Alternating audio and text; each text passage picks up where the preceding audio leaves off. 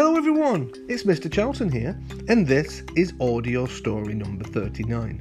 Now for this story, I have chosen a story that the year ones in the school that I work in will be learning about next week. It is called Starry-Eyed Stan. Are you ready?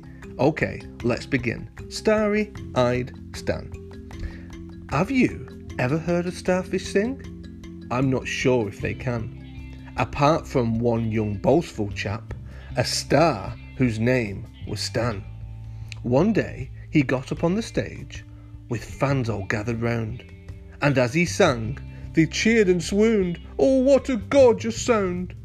But the smell of all the creatures who'd assembled in one spot attracted quite a nasty crab whose name was Lancelot.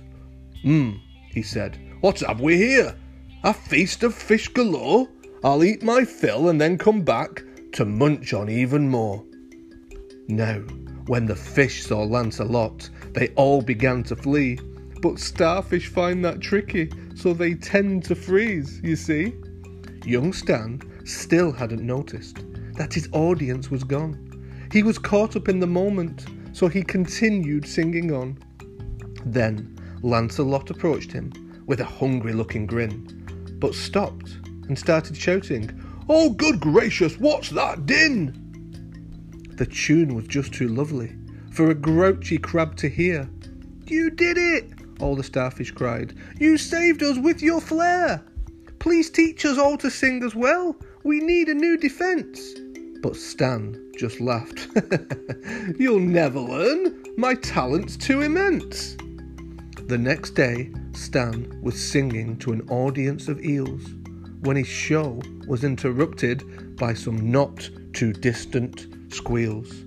Then suddenly there came a noise, a click, and then a clack, and then a click, and then a clack, and everybody knew that grumpy Lancelot was back. Stan stood strong and faced him as he sang. He faced him with all his might, but Lancelot looked different and seemed far less full of fright. Just as Stan had lost all hope, he heard a little yelp. It was Jay, the tiny starfish, who just knew she had to help. Jay could hear her voice, that it was wobbling as she struggled with the song, and she knew for it to work, she'd need more friends to sing along.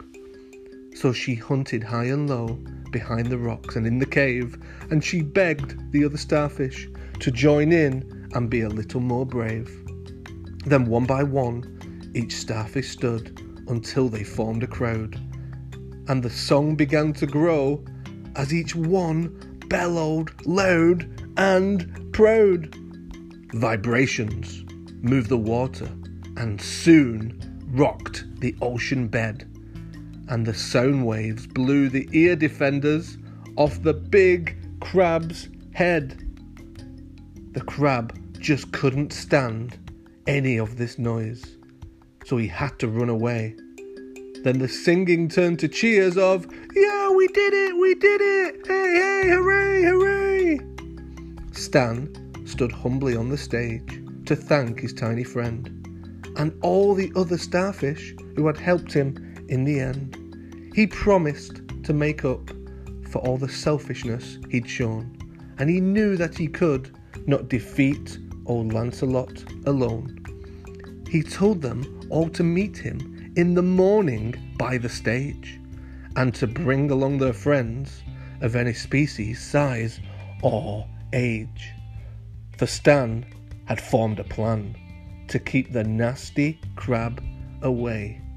With some music and some teamwork and the best friends in the bay, he created Stan Singing School. The end. Boys and girls, I hope you enjoyed it. See you again soon. Bye, bye, bye.